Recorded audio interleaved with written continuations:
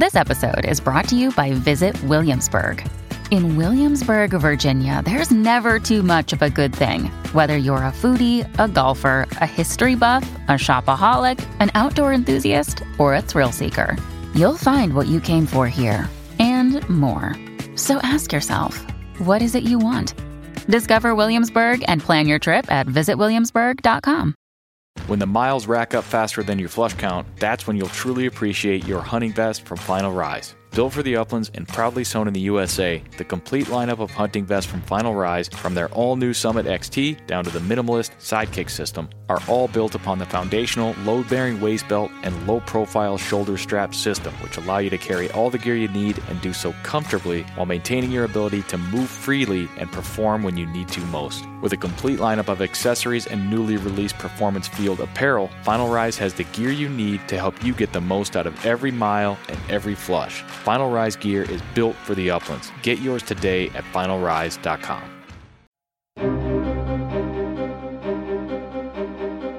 Welcome to the Project Upland podcast, where we discuss all things upland hunting. We plan to take you into some of our favorite bird covers as we talk to the people that hunt them and the organizations that support them. We'll also break down the dogs, guns, and gear used to pursue them, and of course, we'll share the stories that celebrate this American tradition. It's one of those things that you do that feels timeless. My dad brought home our first Brittany when I was about 10 years old.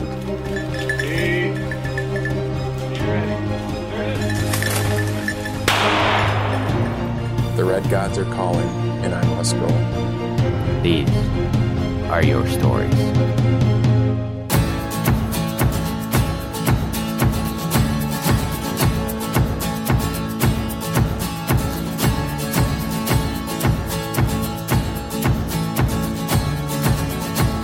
This is the Project Upland podcast, presented by onX Hunt.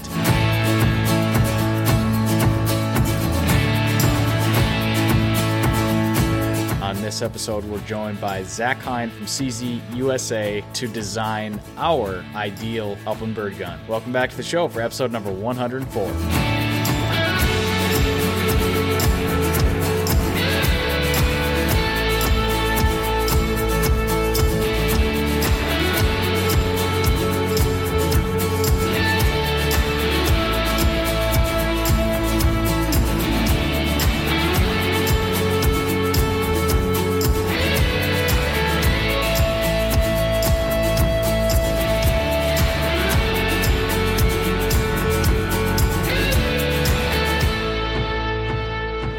Project Upland podcast is presented by onX Hunt, creators of the most comprehensive digital mapping system for hunters. Use the promo code PUP20 to save 20% on your onX Hunt subscription today. Fall's right around the corner. I hope you all are digital scouting via onX and finding lots of new spots to check out later this year. Know where you stand with onX Hunt. And by Eukanuba Premium Performance Dog Food. Out in the field, how you prepare determines how you'll perform. With balanced fat and protein to support peak condition in your bird dog, Eukanuba Premium Performance Dog Food enhances strength, energy, and endurance, so when that tailgate finally drops, you and your dogs are ready for anything. Strong, focused, ready for anything. That is a Eukanuba dog. And by CZ USA Shotguns designed with the upland hunter in mind. You're going to hear a whole lot more about them today, including a couple of new offerings that will be available from CZ USA next year, 2021. Stay tuned for more on CZ USA Shotguns, and you can always head over to cz-usa.com to learn more.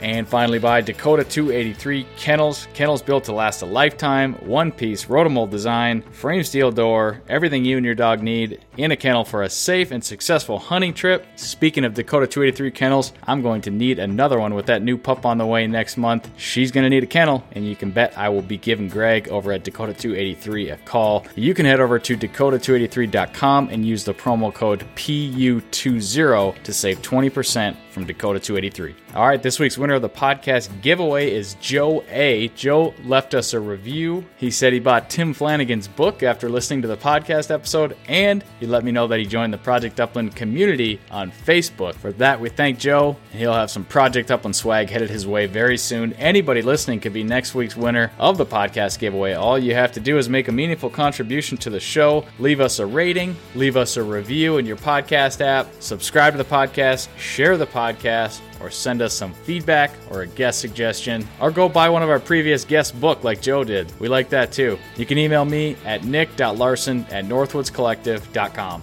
All right, we're jumping right in. This is a lengthy, comprehensive episode with Zach Hine of CZ USA, one that I've been really excited to do, and more importantly, we are excited to announce this new venture, new project that we have undertaken with CZ USA. You're going to learn all about it in today's show, and it involves designing, building, and voting on your ideal Upland Bird shotgun, the end result of which will be 2 new shotguns designed and voted on by the Project Upland community that will be produced by CZ USA and available for purchase in 2021. I can't wait to see this project kick off, to see all of you participate, design your ideal bird gun, and to ultimately see what the community determines for a pair of ideal Upland Bird guns. Zach and I are going to fill you in on all the details and let you know exactly what you need to know in our conversation today. So with that said,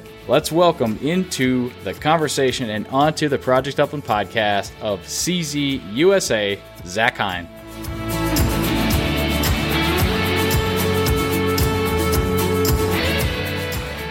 All right, Zach Hine, welcome back to the Project Upland podcast. How you doing today, man? Doing good. Doing very good. Happy to have you on the show again. It seems like, you know what? It seems like not that long ago that you and I were sitting face-to-face chatting at Pheasant Fest, but so much has happened since that time. It actually does kind of feel like it was quite a while ago. For me, I mean, I know that it was only a couple months ago. It feels like a year ago. Yeah. It feels like I've been stuck in my house for an absolutely incredible long time. So yeah, it's pretty wild because that was, that was absolutely the last major thing that I went to, as far as like an event goes or anything like that. That was Valentine's Day, right? Middle of February. And then as we got into March, things obviously got more serious. And by the time April rolled around, we weren't going anywhere. But yeah, what a wild and crazy few months it's been since Pheasant Fest. Yeah. It's, I don't know. It's just a weird time. So in a lot of different ways. So, well, you were on the show recently, and I know we talked a little bit about your background and your involvement with CZ USA, but let's do a quick reminder for anybody that didn't catch that episode or needs a reminder. Tell us what you do for CZ and what keeps you busy every day.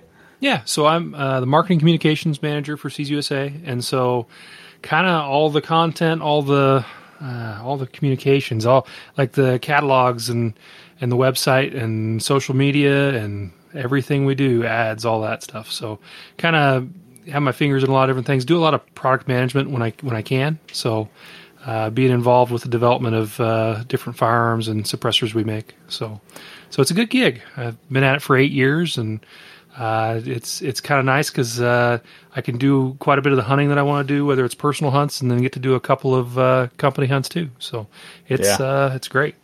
Yeah, they keep you busy in a good way from what I can tell. Yeah, no, it's kind of a dream job. So yeah, that's awesome. So being the communications guy down there at CZ, and with communication being so incredibly important over the as things have played out over the last couple months, have you had people coming from all corners of the organization saying, Zach, how do I do this? How do I do that? Are you everybody's go-to guy now? Luckily, we have an IT department nowadays. Okay, all right. So while I do have the skills to kind of help with some of that, we get to lean on our IT folks. But that's good. Yeah. You can deflect a little bit. Oh man, with all the number of meetings I do just over a laptop nowadays, it's wild. Well, and like you said, we were chatting a little bit before we hit record. The CZ office is open, but there's kind of you guys are kind of in this in-between stage, which I imagine a lot of folks are, where you're almost, because there's so much digital communication going on, you're dispersing and having some folks work from home so people can have their video calls and all that sort of thing. Absolutely, yeah. Even if we have a meeting that's only a couple people, we're still not in the same room. We're all in our individual offices or cubicles, just participating that way. So it's interesting, but it works. What's the word, if any at all, from a high level coming from CZ? I mean, what things are you guys hearing and or seeing just as a major dealer of firearms and a company like that doesn't move on a dime. So I know you guys are looking ahead and thinking and planning. I mean, anything worth noting along those fronts? Well, from a firearms industry standpoint, I mean, there are always ebbs and flows, and it's a sad thing to say, but there's typically an up and a down that kind of follows election cycles. People get kind of hyped up, and the buying public is kind of influenced by politics quite often. Yeah. And when weird things like this happen, I think that first week when there was talk of lockdown, of people being stuck at home, I think there were 5-hour lines at gun stores at a lot of places, and it was one of those things where we went from having an okay number of firearms in the warehouse to all of a sudden talking about bringing on a second shift to ship just to get guns rolling out the door, because we didn't know. Are these orders going to be here for a day? And then they go, it tapered back off or what? Right. So yeah, it's just weird times. And it's from our end, it's nice to have a bit of predictability, but sometimes you just don't. And this is one of those times. So anybody in the manufacturing business, the more consistency you can have with your supply and demand is certainly beneficial for you guys. But yeah, the last few months have been nothing but uncertainty for the most part. I mean, it was day by day quite a bit for a while. I'm speaking for me personally, it doesn't feel so much day by day anymore, but for a while it was, and that was unique. That was kind of a strange feeling, I think, for a lot of us. Absolutely. Yeah. Well, and I mean, I feel pretty fortunate because, I was able to continue working from home, and I know there are a ton of people out there that didn't have that option. It wasn't a possibility, and it's even just thinking about the uncertainty for all these families, and I don't know. It just it's been a rough time for quite a few people. So, Yep, you're absolutely right. I try to remind myself every day to be thankful. Both my wife and I, we work from home as it is, so I mentioned it. I mean, the impact on our daily lives was so minimal compared to so many people out there. Like, you got to be thankful for that, and really just pray for the other folks that have not had such an easy go of it. Yeah. Yep. And try to do good where you can, and help out the folks you can. So, yep. It's been an interesting year. It's been a very interesting year. Well, with everything going on, this is another thing that you and I chatted about a little bit. It's getting very hard not to look ahead to the fall season. I think I look at it with, sort of this hopeful optimism that things are going to be back to normal. And I know that's even, it's dumb to say because, we're talking new normal at this point. It's not like we're going to snap back to 3 months ago or anything like that. But I'm very hopeful that this fall, we hopefully have some things loosened up, and maybe some travel restrictions are not quite what they were at one point. And obviously, what person that isn't geeked out about upland hunting isn't getting excited for fall at this point? We got summer, and summertime's fun, but it comes right after that. The closer it gets, the more stressed out I get. I'm looking forward to it so much, but then I look back at the things that I got burned on. So like in June, we were, I think it was, I don't know, I just got my refund for it. And when we got locked down in March and then April, I'm just looking forward to FJ Summit. So it's this big Toyota off-roading thing in Colorado. Yeah. And so I was looking forward to that for months, going, this will be the great getaway. And it got canceled. So I think it was in July, but it's canceled and not going to happen. And that was like going to be my, my reset, my reprieve, my vacation. And so thinking about how like Kansas, they canceled out of state hunting for turkey hunters. They essentially canceled it. Okay. They said if you had already bought a tag, you could use your tag, but you had to come in and quarantine for 14 days before you could hunt. Yeah. And so I look forward to some of the things I want to do this fall, and I go, yeah, I totally promised myself that I was going to go back to California and chase quail, because that was incredible last year. Yeah. And I would not put money on that happening. So, yeah, you're right about that, in the sense that the closer it does get, the more stressful it seems, because again, we are still, looking down the barrel of this gun. Yeah, the longer this goes. Yeah. I mean, so for a guy like me who's thoroughly addicted, I can make do here in Kansas. I feel Right. bad for the people who aren't in a place that they can readily go out and do this stuff. So Yeah, absolutely. I think that's a lot of my my optimism is coming from that perspective, in that, you know, I've got access to wild birds out my back door. So in a worst case scenario, I should be able to keep myself and the dogs on birds this fall. But yeah, we'll see how it goes. yeah. You said With dogs. Yeah, You said dogs. Yep, I So? said dogs. I think we both are on the same page this summer. Yep, So which might be playing into our excitement a little bit. It absolutely is. Yeah. And stress. Yes, yes, yeah, yeah. So I talked about it on the last episode of the podcast. I had Kellen Crow on, and he's getting a puppy this summer as well. So we were talking about that, and I've got a puppy coming home, hopefully July 17th. That's the date on the calendar. That's the date I plan to go pick up my second English setter. It'll be a female this time.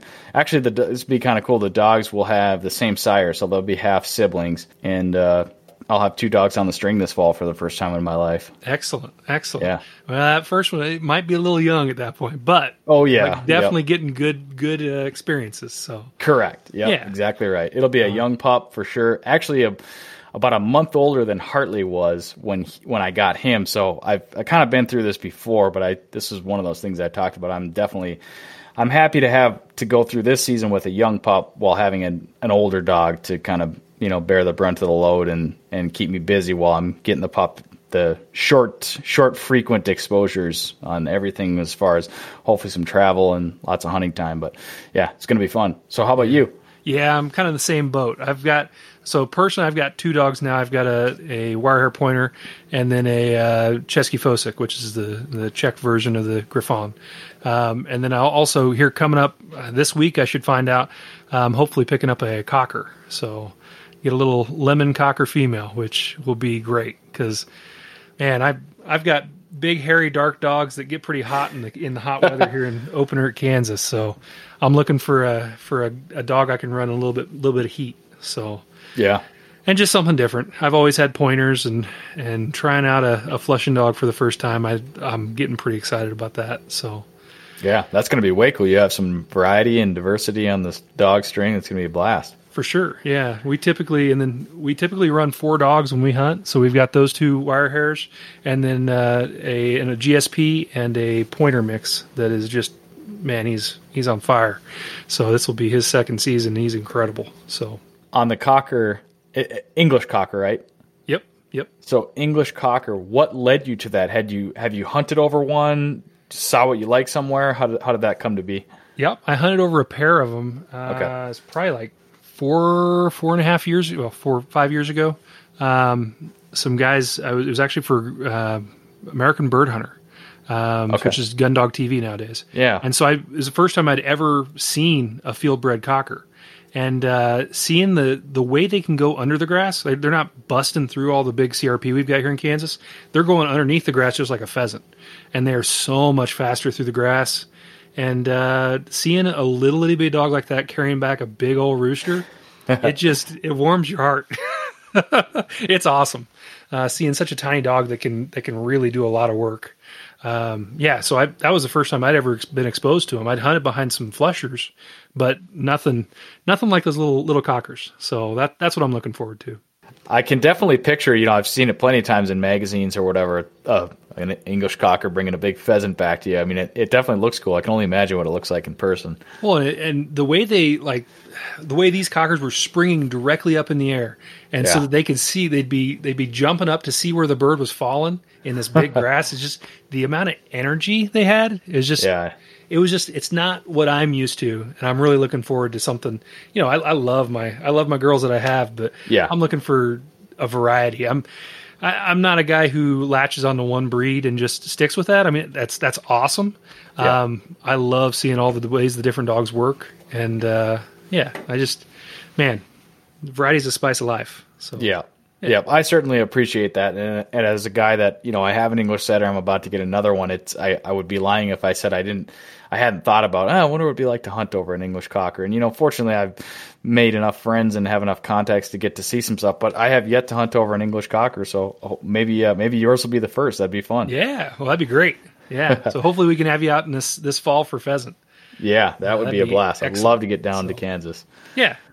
No, we do we have walk-in hunting here that is just incredible for access. We have a very, very small amount of public land in Kansas, but through the walk-in hunting access program, we actually have quite a bit that is private land that's available to hunters, which it's an incredible program. And we, honestly, it'd be a sorry state here if we didn't have that program. There's so much private. So, yeah. So, yeah, publicly accessible private land, that's a big deal, and those are key opportunities in a lot of states, North Dakota being one of the ones that I have hunted and I've experienced out there. I mean, it's absolutely my hunts would not have been the same without that. What would you say your percentage is, as far as you mentioned Kansas not having a ton of public land, but during a given hunting season, are you hunting 50% publicly accessible private land, or would be greater than that even? For birds, I would say probably about 95% publicly accessible private land. Gotcha. Okay. So strong, huge amount, obviously. Last year is a little different though, because I actually started. I've joined one of our local conservation organizations. We got Quail and Upland Wildlife Federation. Okay. So I'm kind of in a dead spot for pheasants forever. I really wanted to join, and they don't really have anybody here. And so the Quail and Upland Wildlife Federation is the local conservation organization we have, and they are an incredible group of guys. And so I joined with them a couple years ago, and they got me introduced to hunting on one of our local Army posts. So we have Fort Riley, just outside of Manhattan, Kansas, and it has a huge amount of land that's accessible for hunters. You got to jump through some hoops, and it presents its own set of difficulties. I mean, the concertina wire is something. I mean, if you're worried about snakes for dogs, wait till you get into concertina wire. That's even scarier. Sounds bad. So it's got its own set of difficulties, but the quail there, I mean, they've got such an interesting thing going, and kind of the hoops you have to jump through keep quite a few folks out, which is not a bad thing. Now I'm talking about it on a podcast, and I just ruined all the quail. So, yeah, there are some of those things where it's good to ask yourself, if you're having a hard time getting access somewhere, but you get it, think about those as barriers to entry to other folks. I mean, that's a savvy tip, I would say. Yeah, well, and honestly, last year was my first year. Well, so we've always used these walk-in hunting atlases. So I've got a whole stack of these Kansas walk-in hunting atlases that we've used and marked up, and we'll keep years and years of them to kind of see, so we know what we've already hunted and what it was good when. And we use those for years and years. And last year was my first year. I sprung and I bought an Onyx Hunt pass. I got a 50 Sate Onyx thing. Yeah, it changed everything. it changed everything. The way I could scout from the room. Yeah. So like the night before, I could sit and look and see what the habitat looked like on all sorts of different walk-in pieces. So these are private pieces that don't get added to the walk-in map until fairly late. So I mean, it's late summer when those get added, and so sometimes they're not in the print books. Sometimes they don't make the print book. Sure. And they'll be on Onyx because Onyx will have the most updated. Really? And so there'll be stuff those guys running around with the print book don't have, that it's in the program. Wow. But the best part in Kansas, I mean, at least how I hunt, you're able to see what the crops are around it. You can see what the waterways are because you're looking at satellite imagery. So you're seeing, that's a row crop field. Yeah, there's some water. There's some heavier cover. At the end of that waterway, I'm going to find some quail. I'm going to find pheasants up on this. It's just, it changed the way I hunt. And it made for a very good year. So, yeah. That's another good tip and shameless plug for Onyx, but that's okay. I don't get paid by them, and I love it.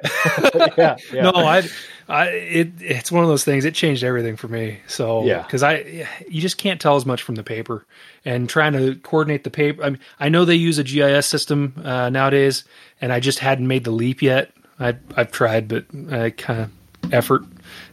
Onyx made it easy. So, the big deal for me was, I mean, there's definitely something to be said about paper maps, and I usually have a couple books floating around in my truck. It's just nice to have. I mean, who knows? You could not have service or not have your maps downloaded for that area, that kind of thing. There's lots of workarounds for that in today's day and age. But what ultimately did it for me was seeing especially when you're in the field. I mean, it's one thing to be digital scouting ahead of the season, that sort of thing, which is great. You can do that from home. You can do that on your computer. But to be in the field, have your actual position on the map, and then you can see what's around you. I mean, that's just a lot different than flipping through like a table of contents in a plat book and trying to find the square.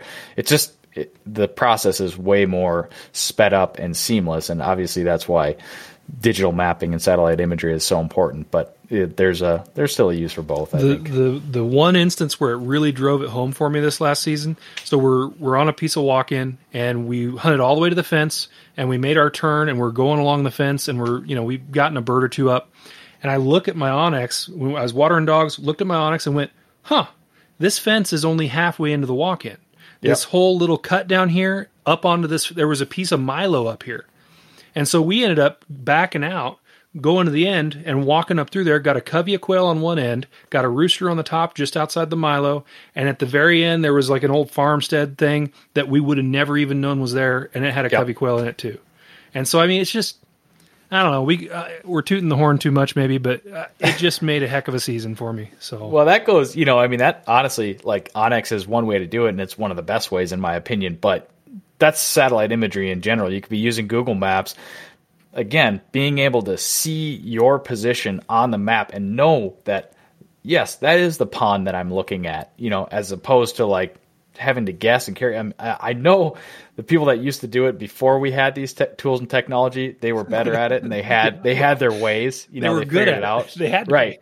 Now we have all this easy technology, exactly. That's that's what I'm trying to say. We're dumber today, Zach. Absolutely. Our phones are making us dumber. Everybody knows that. Well, it's true. And I mean, I it's one of those things. There's so much knowledge that gets lost from generation to generation on this stuff. Yeah.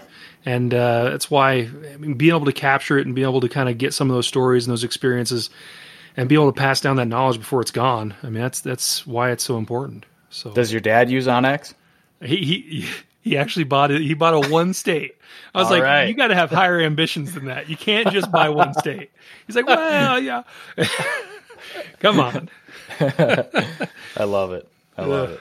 Well, we didn't bring you on here to talk about Onyx, Zach. We got some really cool stuff to talk about today. I'm excited to get into it. So we've already carried on for 20 minutes here. Let's dive into it, man. This is kind of, I don't know exactly when this is going to be announced. Like you and I were talking, everything that we say here is very near the final implementation, but it absolutely all hinges on me. I got to get my work done. Subject to minor changes. But if you haven't heard about it yet, you will be hearing about it, seeing it soon online via Project Upland and CZ. Tell us a little bit about this project and what it entails, Zach. So I don't know. I don't even know why or where we were when we came up with this, but we were just talking about stuff and about how, different people like different things in their guns. And so the whole idea of coming up with a crowdsourced shotgun where we have this upland community that all, everybody kind of has their different ideas, but if we could take an average and take a poll and get all those folks to kind of come together and tell us what they want and kind of theme it around, the stuff here at Project Upland, I just think you've got so many people that could give input on it, and we have so many things we can do at our shotgun factory that we could absolutely build the shotgun for Project Upland. So that's kind of where the idea came from. I think we were sitting around at Pheasant Fest and it just kind of was a point of discussion. So really being able to choose and start at the beginning, and I think we're out of the gate, we're going to do an over-under and a side-by-side. So that way, if, it doesn't matter which one you're into, if you're a pump or a semi-auto person, I mean, you'd be a little miffed, but, choose which one you want to start with and then basically run down the options. There are so many different things we could do. A lot of them are just little things that don't really affect price. But some, you could go with pretty elaborate engravings and pretty nice wood. There's such a variety of what we can do.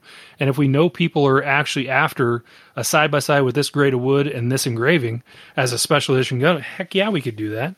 So yeah, it just kind of we started talking about it, and it bloomed in what it is now, and we're kind of in the final stages of building this this survey gun builder thing, and it's getting close. But we're just, I think the engravings are the part that we're just finishing up on what our options can be. Which the problem with that is now I get to see all these different engraving options I didn't even know existed. Right. Now I got to order all these special order guns. So yeah, it really is. It's a unique culmination of a number of things. I would imagine most listeners are familiar with the term crowdsourcing, where you're polling / surveying your audience to kind of come up with the summation of everybody's responses to design a product or create something. Crowdsourcing is that's what that is. Then on the other side of things, you've got this idea of a bespoke shotgun, which people, if you spend enough time kicking around this community and the pursuit of upland hunting, you come across bespoke shotguns. And that's usually, I think for a lot of people, myself included, is kind of this thing where it's like, yeah, that's sort of like not realistic for me, right?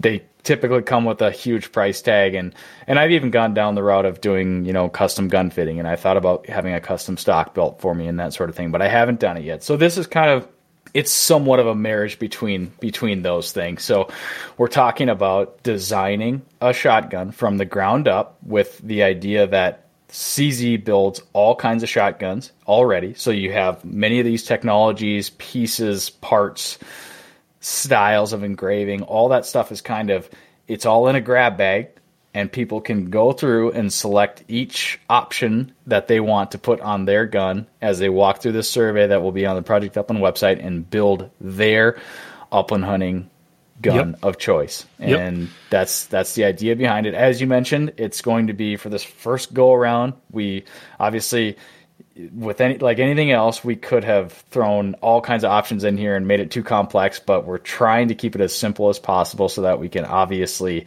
pull it off and execute it, which I think is kind of a feat in itself, but I'm really excited to see it occur. So we have narrowed it down to break action guns. You got a side-by-side and over-under. As you go through and fill out this survey, you're going to select right off the bat which platform do you want, side-by-side or over-under, and then from there you get walked through the various options and stuff that we are going to we will walk through that choice selection and try to give folks paint a picture of what kind of things they're going to be selecting for these guns as this show goes on. Yep. And so it's kind of from the beginning. I mean, CZ shotguns, we've been in the shotgun game for going on 20 years now. As far as our partner factory we've worked with for that long. I mean, it's and so we've seen them evolve and develop, and we're at a point where, man, oh man, for the money, I don't think you'd be hard pressed to find a better shotgun for the money. They are packed with features, and fully one-piece CNC'd receivers. They're all kind of based around the same thing. So when it's a side-by-side, they're all built off the same guts, but from there they can go, they can stay plain and simple, or they can go incredibly ornate, and even those incredibly ornate guns are a heck of a gun for the money. When you see some of the engraving and the level of engraving, it's all hand engraved. And when you see the level of engraving they could do for the money, it's just surprising what they can accomplish at that price. So yeah, it'll be really cool. One of the things, these guns, they all start out at a base price of just over $600. So where you start at from the very beginning, affordable. Yeah, it's $605, I think, and then you basically start selecting, your gauge, your chokes. We can run through that. I mean, so I guess can we jump into it? A couple more things before we just move on. I mean, honestly, this isn't it's not such a crazy idea that nobody would ever come up with this, but to actually have a company, I think, that could pull it off and would say, AJ DeRosa, creative director of Project Upland, is not a stranger to crazy ideas, and I don't know that this idea was wholly his, but I know that he's obviously been involved with it.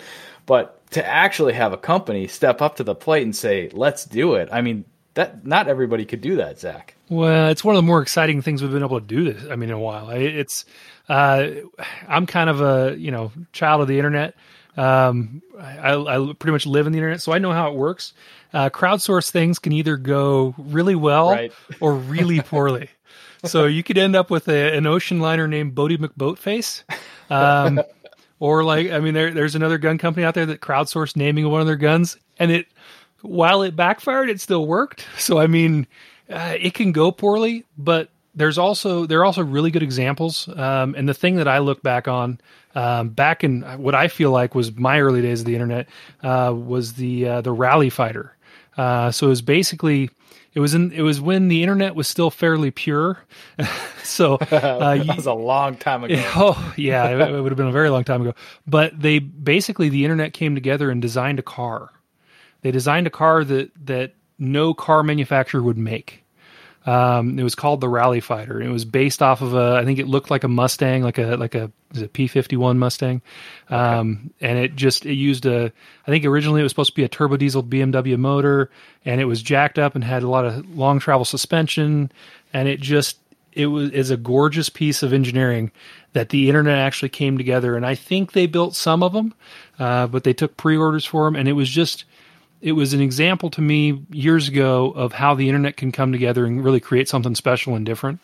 Yeah. And I don't know, it's always kind of stuck in my mind, because when you have a community who really cares about something, like how I feel about the Upland community, especially the community that's popped up around Project Upland, I feel like when you have people that are really engaged and care about it, they can actually come together and build something special that is special to that community. And that's kind of what the idea is here, because we have an opportunity to do something really cool, and it would be silly not to, because we can absolutely do this. So why not? Why wouldn't we?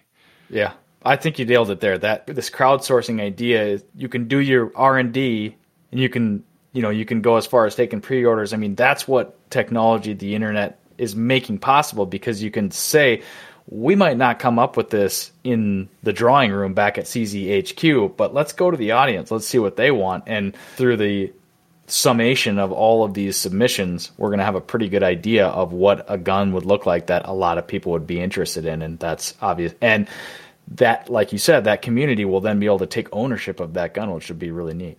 Well, and the best part of this is it really lets you see the choices we're having to make. Yes. Because when we're building these guns, when we're doing the product development on these guns, we're looking at what these things are, what the cost is to produce and what that ends up meaning on the MSRP side.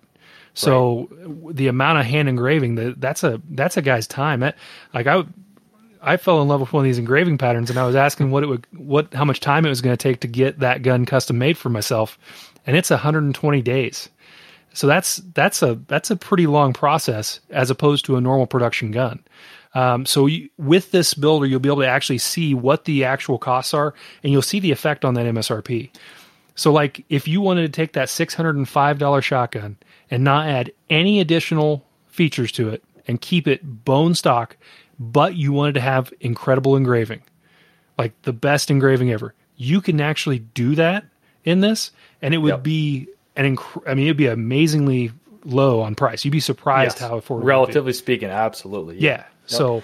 So I mean, you could do the highest end engraving and barely be over $1,000 for the MSRP of that gun. Yep. But you're also giving up, $50 for chokes or whatever it is for all those little things that they make a little bit difference in price. So yeah, I mean, it's just an interesting opportunity to let people see behind the curtain a bit, and make the decisions, and we can kind of better gauge what people are after too. Well, and I'm sure you're no stranger to this, that it's, I imagine anybody that produces things in any given market, there's a fair bit of this, but it seems like the upland hunting is definitely ripe with it, where it's like you do one thing and all you hear about is, well, why didn't you do it this way or that way?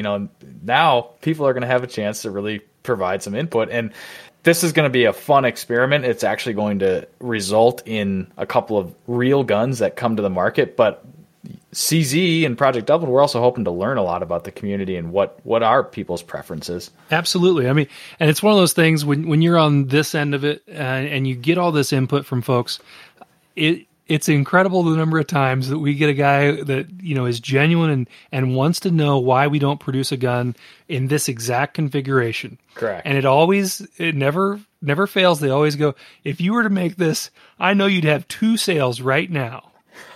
Me and my buddy would buy one. And it's like, I need you and your 1,000 other buddies before, it's so hard to know what the overwhelming, desire is. Cause honestly, we're a fairly tight knit group at CZ in general, in the product development and marketing side, but really a lot of us are Kansas, Missouri folks. We do a lot of hunting around here. We travel to hunt, but honestly, the things that are really prevalent in a different area of the U.S., I mean, we've been exposed to it, but that's not our culture. So they're, just being able to get that input from the upland community in general and get some different perspectives on what matters. If wood quality doesn't matter, if they want a field grade piece of wood that has nice engraving, I mean, that's absolutely possible. So, Yeah, it's, again, CZ, you guys aren't a company that has 1 or 2 gun offerings. You've got a full line of shotguns. And I made this up, but when I reference CZ shotguns in the intro to my podcast, I always say shotguns designed with the upland hunter in mind, because when a shotgun is named the Bob White or the Sharptail, that's designed with the upland hunter in mind, right? So that's the real deal. But this is taking it a step further and actually going right to those upland hunters, asking them what they want, and then producing a gun, which is obviously the plan. So do we know, we've talked a little bit about timeline, and again, we've said it before, that things are a little bit subject to change at this point, but what does the timeline look like for this project, Zach? We're getting really, really close. So we this week, we just got in the engravings, the pricing on the engravings, all the stuff that's kind of been holding us up. And so really we're darn close. I think I have 1 or 2 prices that are still up in the air. The only thing people might have to imagine is the extra lightning. I needed to get some photos from the factory, the difference between a normal buttstock and a light buttstock. So on our Upland Ultralight, is actually my first Upland gun from us. When I started working at CZ, that was a gun that I bought right out of the gate. It has a hollowed out buttstock. So on an over-under, you have a hole that runs down the middle of the buttstock that has the bolt that secures that to the action. Well, on an Upland Ultralight, they actually carve that out even bigger, and it helps reduce just even a little bit more weight. It's not a ton, but it makes a difference. So yeah, there will be some little bitty things that you just have to kind of use your imagination on. It's going to be a little bit lighter in the butt. But yeah, it's, for the most part, I think we're 97.5% done. Yep. So that will be, when folks hear this podcast, more than likely that survey, they'll be able to go and fill out that survey on the day that they listen to this or shortly thereafter. But then we're going to run this for a month or 2. We're going to run it through rounds. Do you want to talk about kind of how the actual crowdsourcing process is going to work a little bit? Yeah, I think we're gonna run it for a month or maybe a little bit more, and then we're going to look at it and see where the trends are, and see what's getting the most interest. So really, the key is people kind of have to look at the features that you like and the features that you want, and you actually physically see what their effect is on the price of the gun. Yep. So you can see if you add all these super high-end things, yeah, you end up with an expensive gun. But we want the actual gun that people would be interested in. And so we can take it and actually average those interests and find maybe 3 examples of each shotgun. So 3 examples of side-by-sides, 3 examples of over-unders, and give people 3 crowdsourced designs to work off of. And those will probably, more than likely, pretty safe to assume that, you might have a lower tier one, a middle tier one, and more expensive one, depending on the data and stuff that we see. But at some point, it will make a transition and will narrow down to 3 exact specific options. This is not, we're no longer creating from the grab bag and making one-off guns for each person. There will be 3 options, and then at that point, we push the voting forward. Yeah. People vote for the number 1 side-by-side, the number 1 over-under, and ultimately, those are the guns that are going to get produced. Absolutely. And it might be that side-by-side folks are more inclined to want the higher mid-end stuff. Sure. And there might be that there's just an option, different options within that higher mid-end. So yeah, it just depends on how folks kind of take the survey. So yeah, we're going to let them guide it as much as we can, and we're going to try to create some different options that really reflect the trend. So yeah. And at that point, obviously, it will get to a point where there is a chosen winner. One side-by-side and one over-under will be the community's choice as far as the gun that's going to get produced. Are we ready at this point to talk about when folks might actually see this physical gun produced? We're really shooting to debut it at Pheasant Fest 2021. Okay. And so we'd have it there. We're kind of along the line on this. We're going to try to do some giveaways for folks as we do the survey. So this initial survey, we'll try to get some prize packs out. Also on that second set of surveys, when you're actually choosing the gun, we'll probably do a distinct set for that as well. And so we want to kind of, we'll give some folks some incentive to be involved, and sure. we want to kind of get some things out to folks. But then we're definitely going to do a debut at Pheasant Fest 2021. And right now we're talking about finding a way to give away one of these guns, probably one of each at Pheasant Fest. And we're still working out the details, but trying to be involved and kind of giving back with those giveaways. Yeah. So yeah. Yeah. Yep, that's awesome. We fully anticipate that folks will be excited to participate in this, but like you said, there will definitely be some incentives along the way, some partners in making it fun for folks. And, everybody likes a little bit of free gear, especially on the verge of bird season. Well, yeah, especially when you're sitting at home and dreaming about it, and it seems like it's 3 years away before fall gets here, which that's kind of how I feel sometimes. Well, what do you say, Zach? Should we walk through this thing and give people a little bit of, they won't be able to see the whole visual aspect, but we're going to try to provide some detail and some clarity on some of these options and what some of the differences are, so that if folks listen to this, they'll have a little bit of background when they go fill it out, then they will know even more. All right, so we're going to pull it up. So we're at the link. Obviously, folks can't see this, but the very first option, you're basically choosing your platform. So side by side or over under. Let's start with, what do you want to start with, Zach? Man, I used to be absolutely an over under guy, and a couple years ago, I went on my first hunt in New England, and I've picked up an over under since, but it hurt. It's just not the same. I'm a side by side guy through and through now. So I would start with side by side. That's absolutely where I'd start. All right, we'll start on that side, pun intended. Number 2, get ready to customize your side by side. Some options have an additional cost. All right, so we're going to continue on. All right, so first selection, and we've got the currently configured MSRP is $605, just as Zach mentioned. So we've got options here now: 12 gauge, 16 gauge, 20 gauge, 28 gauge. 410. We did throw in the 410. I thought that was perhaps not going to happen. We threw it in there. We've talked a lot about that, about the different gauges that we would actually offer in these. We definitely want to do 12, 20, and 28. We kind of want to gauge interest on some of the other stuff.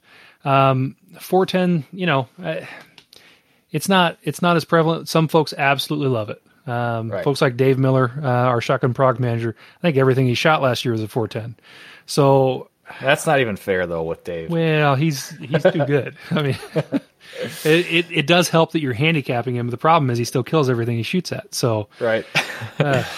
But actually, that's for the sake of this, in that we're essentially collecting a lot of information with this initial round, it does make sense to have that gauge here just to see what people are interested in. Yeah, so absolutely. What I'm looking at is we've got $50 upcharge for a 16 gauge. And a $100 upcharge on the 28 gauge and 410. Yep. So, what are you going to go with? I am thoroughly a 20 gauge guy. 20 gauge. I am a 20 gauge guy. Eventually I'll be good enough to shoot a 28, but right now I'm still just a 20 gauge guy. Yeah, I hear you. I obviously, last year I shot a 20 gauge guy. I love 20 gauge. I've shot a lot of it really in my life. This choosing a gauge for this thing it's tough, because you just start thinking about, each time you make a decision here, it's like a little tree branch. It's another tree branch, and I keep thinking about all the choices that I won't be able to make once I select one of the things that we still haven't decided yet, which we might add this back in, just to gauge the interest, is barrel combos. So we could do a barrel combo set where we do 2028. And then we could also do a 12-16. I know the immediate question from people are, what about a 1620 built on a 20? And I wish, I wish, but can they not do that? There's not going to be enough material in the monoblock. It's just not thick enough.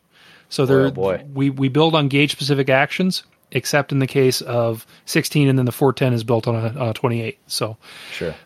So yeah, I wish, but I don't think it happened. So. That's an interesting one. I think for the sake of this, since we're having some fun today, I am going to select 16 gauge because I don't believe CZ is offering a 16 gauge right now. It used to be available in the Generation 1 Bob White. Not in the Bob White. We do it in the Sharptail. So the single trigger, the single trigger, selectable trigger gun, we do a 16 gauge. Oh, currently. Yeah. Oh, yeah. But in the first generation Bob White, there was a 16 There gauge. was. Yep. That's what I meant. Yeah. Yep. Okay, so there is a 16 gauge out there, but all right, that's what I selected. So we're moving on. Okay. All right. This is the next tough one, and people are going to judge you for this one. Oh, this one is so easy for me. This is the easiest. Okay. This is the easiest one of the bunch. So next option is trigger, and double or single selectable trigger. For me, it's double all day. Double trigger. Yes, it's kind of classic. It's how they were made. I just personally, I really like it as far as I've never had any issues shooting a double trigger. I don't do a lot of switching back and forth. Basically, every gun I have now is a double trigger, so I think that probably helps. But I like the double trigger on a side-by-side, and I don't think I would defer from that for any reason. Yeah. Yeah, see, but I know that's my opinion, and that is not everybody's opinion. Well, I think yours is the prevailing thought on that. I think most people are going to agree with you. You're not going to get the opposition that I'm going to get. I'm going to go single trigger. I'm absolutely going single trigger. I like the variety here. So when I started on side by sides, I have a Sharptail that I started with. It's a single trigger gun. This year I bought a Bob White because I need to actually be better with a double trigger because I've never owned one, and I just need to be better at it. So I might change my tune in 6 months after using this Bob White all year. But that's it's almost kind of silly because you think about I think originally double triggers came from the fact that it was just they didn't have somebody had to invent a single trigger that would fire two barrels, so it was easier to have double triggers, and it's almost silly to think about why wouldn't you just want to pull the same trigger twice as opposed to pulling two different ones. But I'm just very accustomed to it now, and I like it, and I kind of like not that this has ever made a difference for me, and I'm not surviving based on my upland hunting. I'm doing it for fun, but having the redundancy, having two triggers where if one of them fails, you got another barrel, that sort of thing. But that's really kind of like just on paper. Yeah. Well, I mean, I think it's all rooted in the fact that everything used to be a side lock, not everything, but that's, there are so many side locks, and it comes back from double muzzleloaders where that external hammer was tied directly to a single trigger. So correct. Yeah. Yeah. So, I don't know. I love the single trigger. I love not having to think other than, man, I missed that first shot. Yeah. Don't screw up the second shot. Yeah. So, yeah. All right. So next option is barrel length. And we've got three options here, which is cool. We've got they're fairly standard, but obviously there's barrel length is one of those things that a lot of this. Every one of these questions could be we could post this on Facebook and we'd probably get 200 responses. But so barrel length 26, 28, 30 inch. I went first last time, so you go first this time. Well, I think this is a question that really comes down to the hunter, where they hunt. So how much brush, how many trees, and also what gauge they're using. Because the lighter gauge you go, the whippier the gun gets with short barrels. So I'm a 20 gauge hunter hunting in Kansas in big grass. I'm going to go with the 28 inch. I don't need the extra of the 30. But having a deliberate, steady swinging gun, I don't need a real whippy gun. And I don't have trees and limbs and stuff where a shorter gun would be advantageous. So I'm a 28 inch guy. I like that. I'm going to join you on that one. There would be, I'd have a little bit of inclination to maybe go 30, but on a 16 gauge, I'm going to be thinking about the weight as it is. And, an extra 2 inches of barrel doesn't add a ton, but I've come to appreciate 28 inch barrels. I pretty much have that on all my guns. I like it. Just for consistency's sake, I really like that barrel length. So I'm going to go 28, and that's, you see it a lot out there. So, and there's no upcharge on that either. So that's something to keep in mind. The 30-inch barrels comes with a $40 increase. So if you're going to go with 30 inches, you'll be adding some cost there. Now, if I was selecting 28 gauge, I would be leaning heavily on those 30-inch barrels, and I probably would select them. Yep. All right. Now this is an easy decision for people. They're going to look at it and go, yeah, that's easy. You think? Because you think they'll just be predetermined on what they like here? I think so. See, this is a hard one for me. Is it really? Yeah. Yeah, this is a tough one for me. Huh. So we're talking receiver finish. It's tough because CZ there's 4 options here, and they're all really cool in their own way. You've got the black chrome, which if people have seen the G2 Bob White, they'll be familiar with this. It's basically just looks like the black of the barrels. The whole thing is black chrome, right? Yeah. Oh yeah. So it's like a deep black, and it is a hardy finish. Yes. It doesn't. Yeah. I mean, it doesn't rust. I mean, you could put water on it and leave it on it, and it's just going to be a water spot. It's a chrome finish. It seals that in. What I like about the chrome finish is especially that black chrome. So it's a blackening to it. The longer you use it, and if you hold it in a certain spot, it polishes up. And it'll get a patina on it. Oh my gosh, you can tell that gun's been used. So you can actually get some character to it. And that's cool. I love the black chrome. Have you seen? So I get the sense from the way you're talking about it. You've seen some of those black chrome guns that actually have some heavy field use on them. Oh, he's going behind him. Zach's got a rack of guns behind him here. The listeners can't see this. He's got some beautiful looking guns back there. Well, I'm in my gun room. I think only 4 people have ever been in this room. But so what do you got there? So this is an older Sporting Clays gun of ours. It's a CZ Sporter. So nowadays we have the All American, but this is a Sporter that I used for, I don't even know, 4 or 5 years. And I don't even know in this lighting if you're going to be able to see it. But that black finish, as your hand wears on it, it turns to kind of you get the silver coming through. And so it really just has a really good patina. I mean, you're going to have a hard time seeing it. I can pick up the differences. I really can see that it doesn't look like a shiny new Bob White. But yeah, yep. And I've actually got a shiny new Bob White, that one that I'm going to use this year. Is right next to it. So that one I can see. That one's got a nice looking piece of wood on it. Yeah, it does. I mean, that's weird. I don't know how that happens. That I would end up getting a piece that has some fiddleback in it. But luck, I guess. Yeah, you might get to choose from a few of them. Well, I think I only went through maybe 8 boxes. So I don't know. That's one of the perks of the job. That man, oh man, it ends up costing me a lot of money. So yeah. So the other options that we got the black chrome. We have a silver chrome, which is going to be a familiar finish to a lot of people. It's that highly kind of polished nickel looking finish, and it's not super polished. It's definitely a nickel looking finish. It's still that same chrome finish where it's a heavy duty coating, but it's more like a satin nickel. So we do some highly polished versions, but this is more the satin nickel finish. All right, and on both the black chrome and the silver chrome, those are kind of your standards. They have no upcharge on those, so you're not going to pay anything to choose those options. The next two have a bit of a charge on them. The first one being the Cerakote OD Green, which folks that are familiar with the CZ all-terrain series of guns that have started to roll out, they'll know this. The barrels and the action are coated in this Cerakote green, and that's an extra $35. It's cool looking. That's probably not the one that I would choose, but you got some. It's not just for looks there with the Cerakote. You're getting definitely some durability additions there, and you're really sealing up the metal on that. It's it's a ceramic coating. I mean, it absolutely changes it's a shell, so it's a heck of a finish. Not my personal taste, but it absolutely serves a purpose. If you're going to beat on a gun, having it Cerakoted is a great thing. Also, if you're somebody who occasionally does some saltwater hunting, I know Dave. The whole reason this exists is Dave went down and did some Texas. I think it was Texas teal or something, and just the finishes.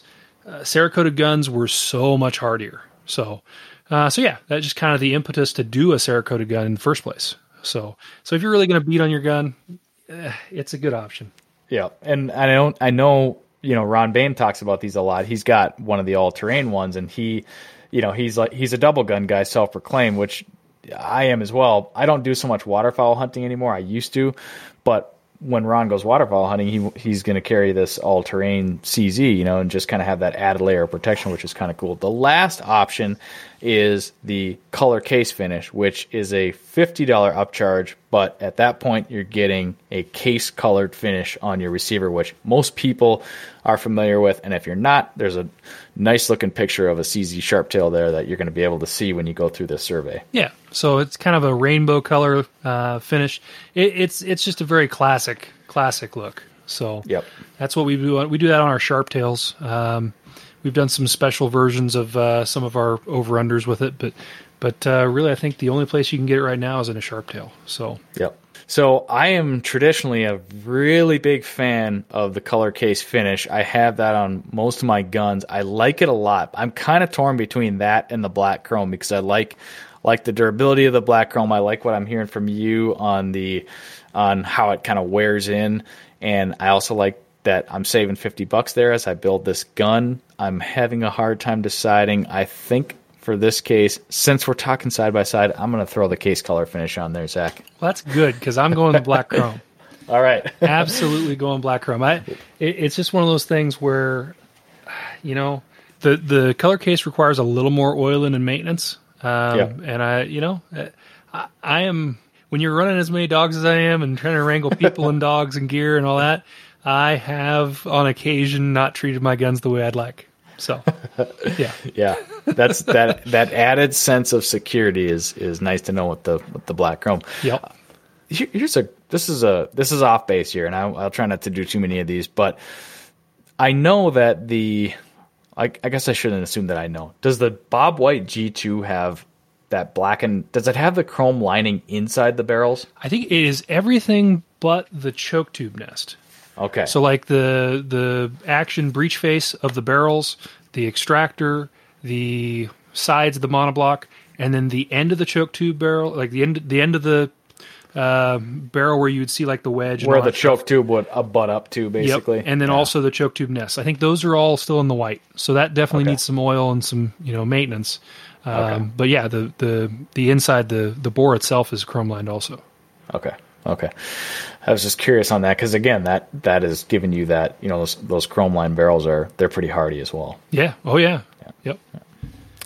All right. So moving on, we've got some of the major things selected. This is a big one, and this is where the price of the gun can really hinge because, as most people know, engraving, if you've looked at a lot of guns, engraving can be extremely minimalist or it can be absolutely crazy over the top. So Here, Zach and I don't have all the options to select in our survey, and we, of course, can't portray them to the listeners of this audio podcast. So we can talk about them a little bit and just kind of give people an idea that at this point, we're looking at 1, 2, 3, 4, 5, maybe 5 to 7 engraving options that people might be selecting from. Yeah. So looking at so I've actually got all the details in front of me.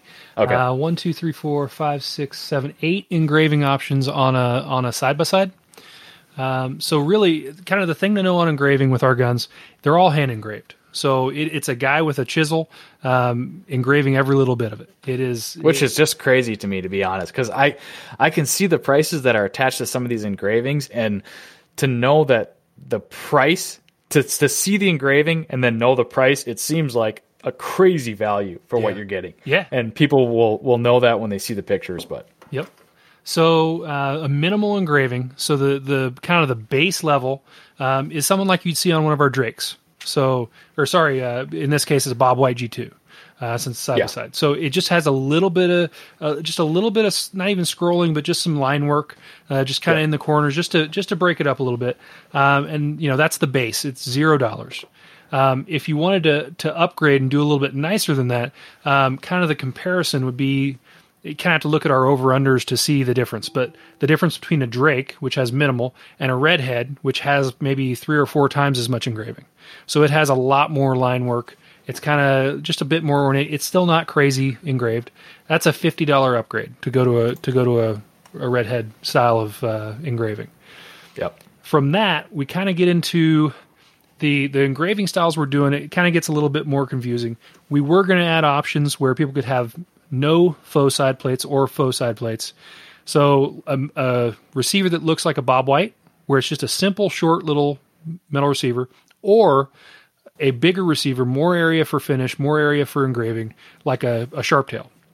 Yeah, the two clear examples are, the Bob White looks like your classic box lock, and your Sharptail looks like a side lock. It's not a side lock, but the plates make it look that way. Yep. So those are the examples for folks. Absolutely. Yeah. So we were going to have options for side plates or no side plates, but it really is dependent on the choice in engraving.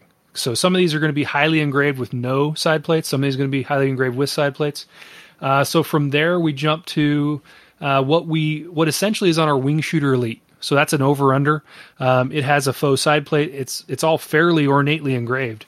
I mean, it's got big scrolls on it, pretty much filled with scrolls. The upcharge on that right now, the way it sits, is $175.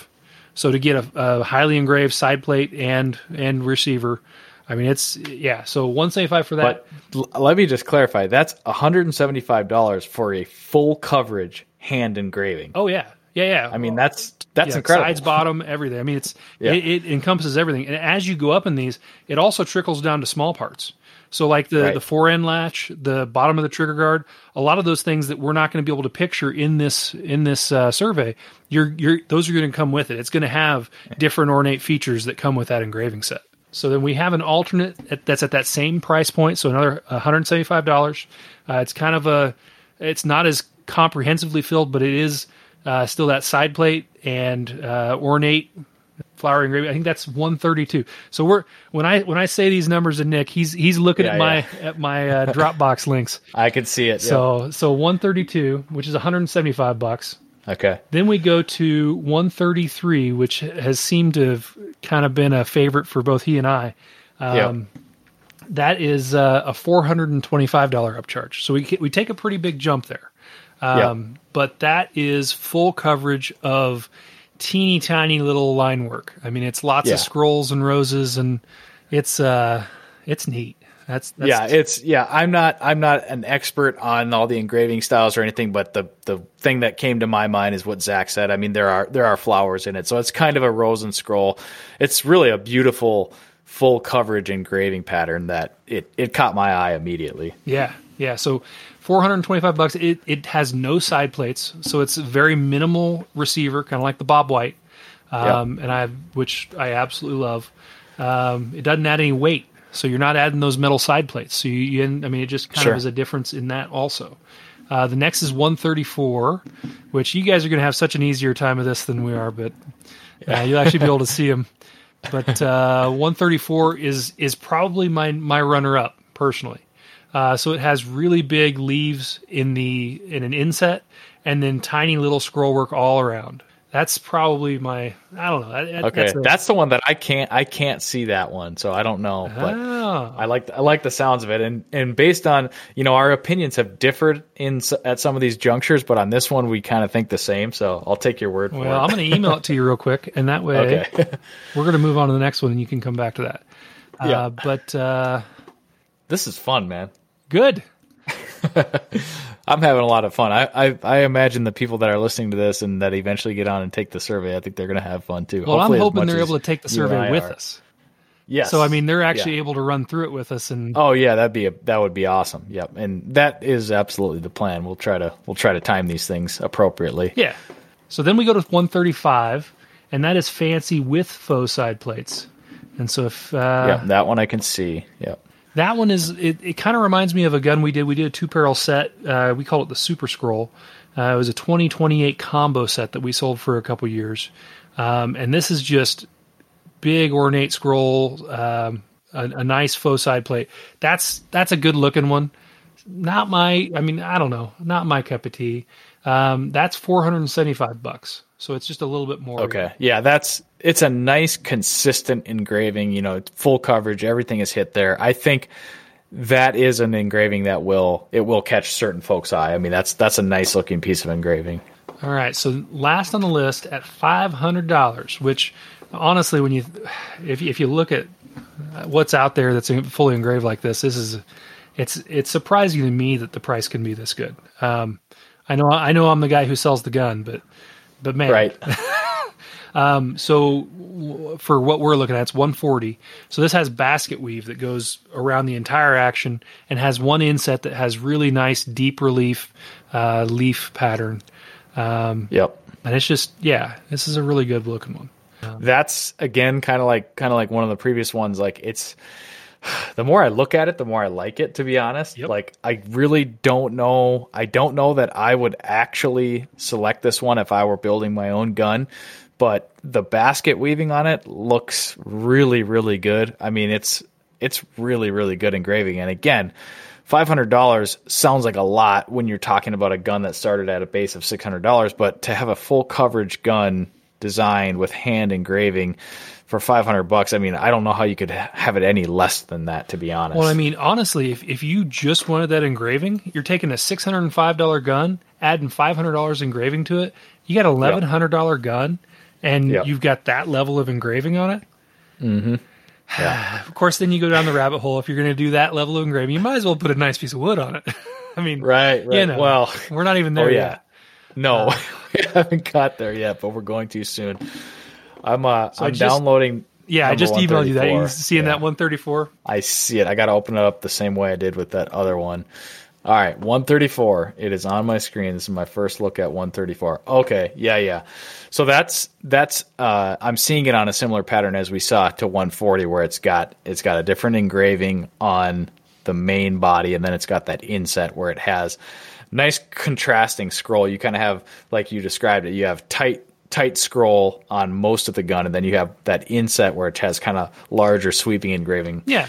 Again, I mean, I don't know what else to say, and we can't really do any of these justice, so we don't need to keep going on about it. But there are some really nice engraving packages that folks are going to be able to choose from. And again, I mean, I'll say it as a consumer, the price that you're paying for these full coverage hand engraving just it almost seems unreal to me. There's some really nice stuff here. Yeah. Well, I mean, for me, I don't know.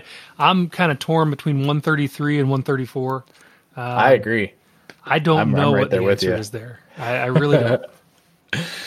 I am going to, for the sake of this, I'm going to select. Well, actually, I have an option here. This section's not fully built out on our survey, but we're going to add this price to the end. So we'll add this. So you tell me which one you're going to go with.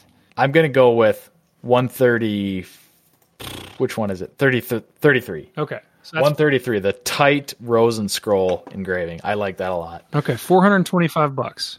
Yep, so $425. So on my survey, I will just select A, which does not have an upcharge. Yeah, and we'll add it at the end. Yeah. I'll do the same. And I'm honestly, just to be a contrarian, I'm doing 134. You made my decision easy. Okay. So. All right. Next up, we've got barrel color. Yep. And there's three options here. Mostly pretty straightforward. We talked about the other ones. You've got glossy black, matte black, and the Cerakote OD green for a $100 upcharge. The glossy black and the matte black are no charge, so you can go either or on those. Yep. So it really depends on what if you're purely hunting with this gun, I shouldn't even say that.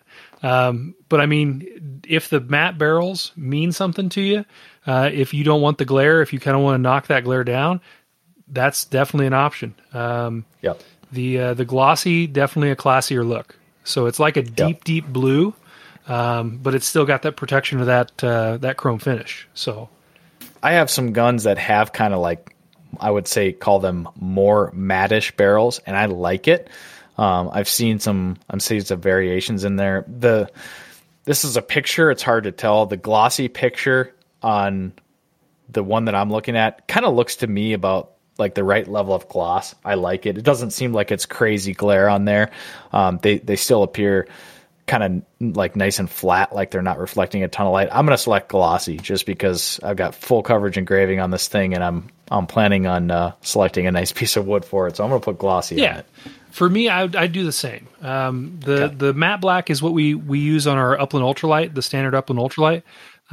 It's a great finish. It's just, if I'm gonna be doing some engraving on this thing, obviously I want to make it, a little flashier, not much. If you were thinking about waterfowl, you'd probably be leaning towards the Cerakote, but you could definitely do a matte finish and save yourself $100 and absolutely get rid of the glare on that too. Yeah. But do you know? So am I gathering from you that on the Bob White G2, because I've obviously seen that up close and personal, are those the glossy barrels? Yep. So that's a glossy. Okay. It's kind of like a semi-gloss. I mean, it's not shiny. It's not a deep polish. No.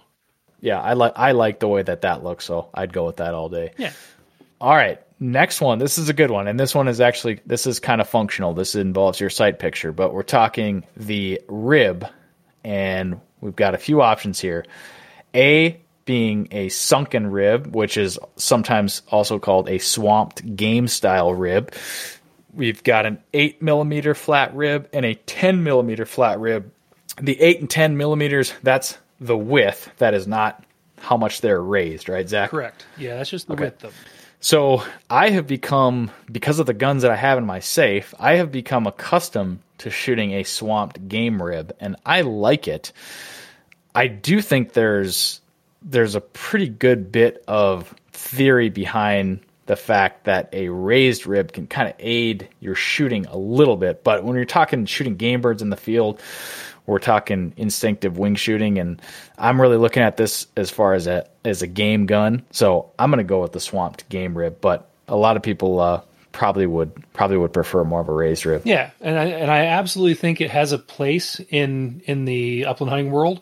I kind of, when I started getting serious about shotgunning and kind of following Dave around a bit and doing some sporting clays, the higher the rib, the more it pushes the gun out away from your sight. So you actually have a clearer picture. But when you're shooting, when you're instinctively shooting birds, it's different. But I'm also kind of a chicken. I don't own a sunken rib gun.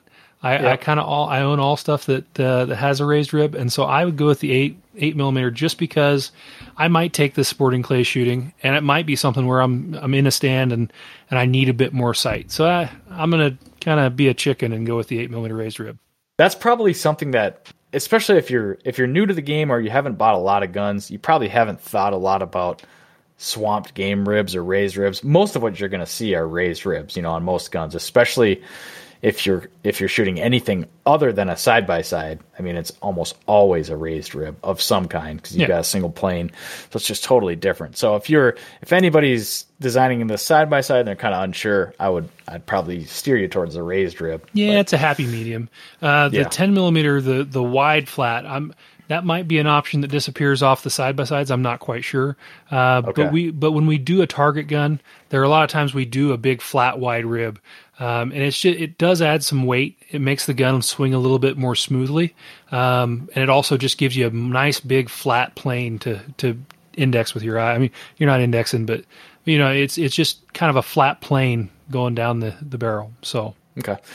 All right, next option here is the front bead. This one's pretty straightforward. They are all the same cost, so it's really just kind of pick whatever suits your fancy. You've got a white Bradley style bead, red and green fiber optic beads, and that's either or. You got a red one and a green one. It's not a combination or anything goofy like that. And a brass bead. So they're all the same price. I'm going to go with brass just because I think that would look good on this gun. And I don't want a fiber optic gun because we're talking, again, in my mind, this is a game gun. I'm talking instinctive wing shooting. I'm not going to be looking at my bead. I don't need it in the way at all. I'm going with the brass bead. Yeah, I'm kind of the same way. I prefer a gun without a bead.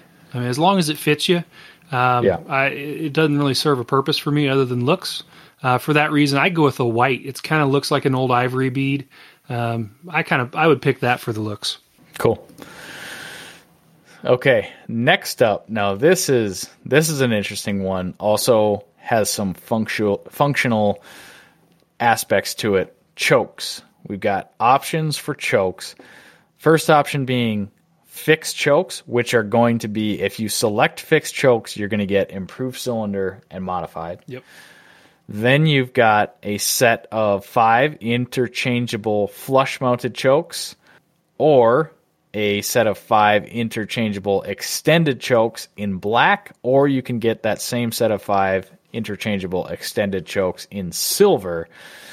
All of the interchangeable choke options, all 3 of them, are a $50 upcharge, whereas the fixed chokes, you do not pay any additional money for those. So that's one that it gets me thinking, because for $50 to have interchangeable chokes, that seems like kind of it's a lot of value for $50 to be able to have interchangeable chokes. It's almost so close to like, why wouldn't you do it? But with that in mind, I'm also of the mind I don't change the chokes in my guns a lot. I'm building a Upland game gun here. I don't, I've got more guns that I need in my safe. I'm going to save the $50 and I'm going to go with fixed, improved cylinder, modified, because I'm confident I can hit what I need to with those fixed chokes. Daring. My goodness. A swamped game rib and fixed chokes. I could have predicted this. Yeah, I bet a lot of people listening probably could have predicted that. I'm going to go with the 5 interchangeable flush. I've got kind of my favorite chokes that I use, and for the most part, I don't change them through the year.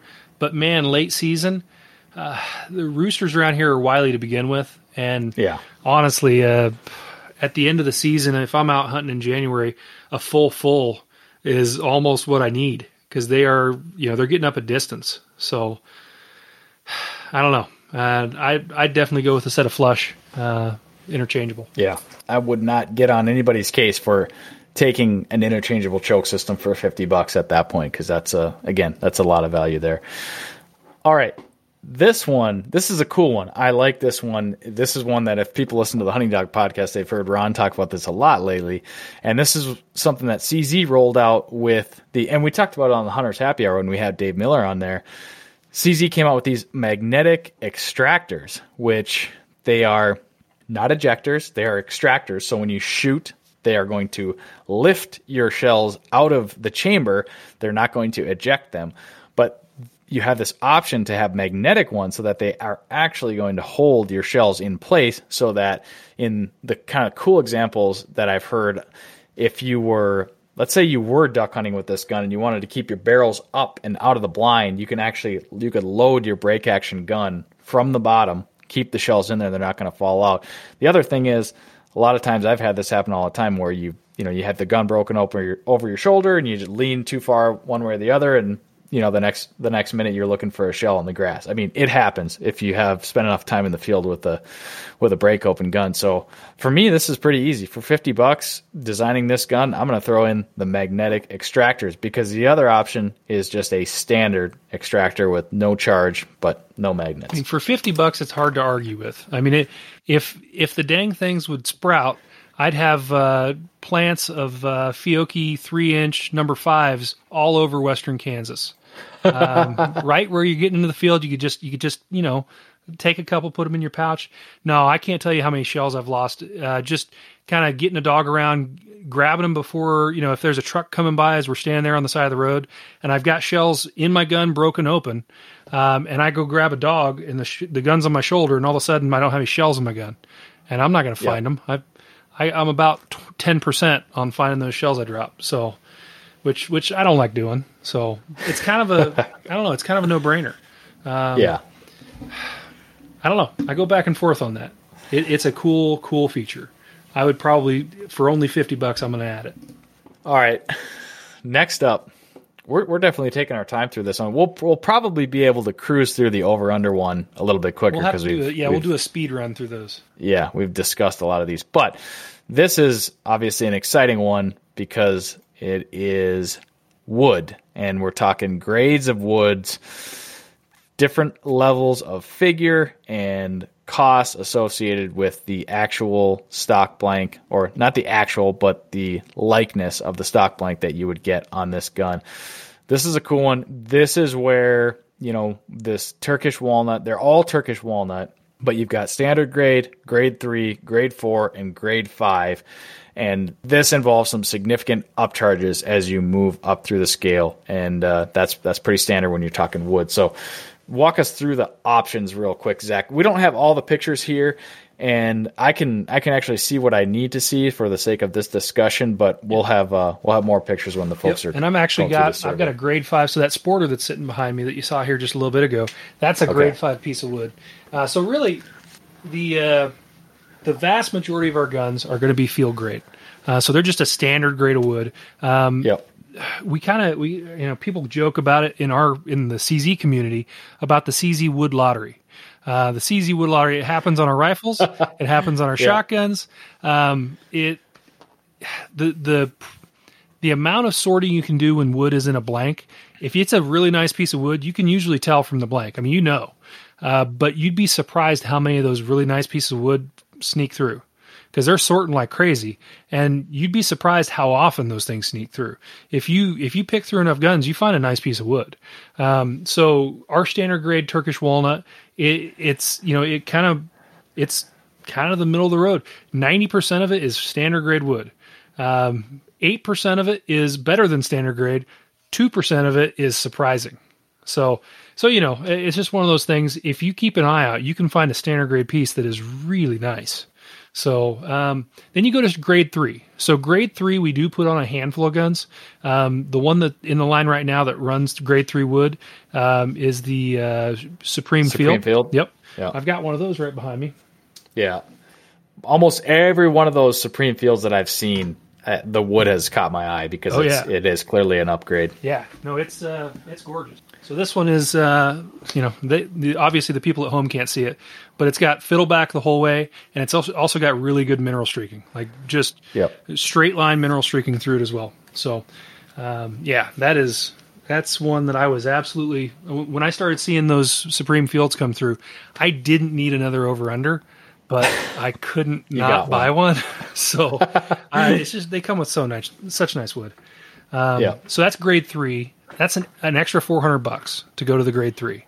The next step is grade 4, just another elevation above that is $700, and then grade 5 is $1,000. So for Nick's benefit, I can show him my Sporter that has grade 5, and that's 5. Yeah, it's pretty nice. I mean, that's that side right there. Yeah, that's like kind of what you would call, you see people say exhibition wood. I mean, it's got a lot going on. The thing is, every gun company has a different terminology. They all, everybody calls it different stuff. This is pretty much as good as we get. Yeah. So yeah. Yeah. CZ is one of those I've seen, again, I mean, oftentimes they're on your gun, Zach, because again, you do get to look and see a few and maybe pick out one here and there. But CZ, as far as wood goes, in my opinion, has some of the best wood out there for the guns in comparable categories. Yeah, I see really good wood on a lot of CZ guns. It's surprising how often they're very nice.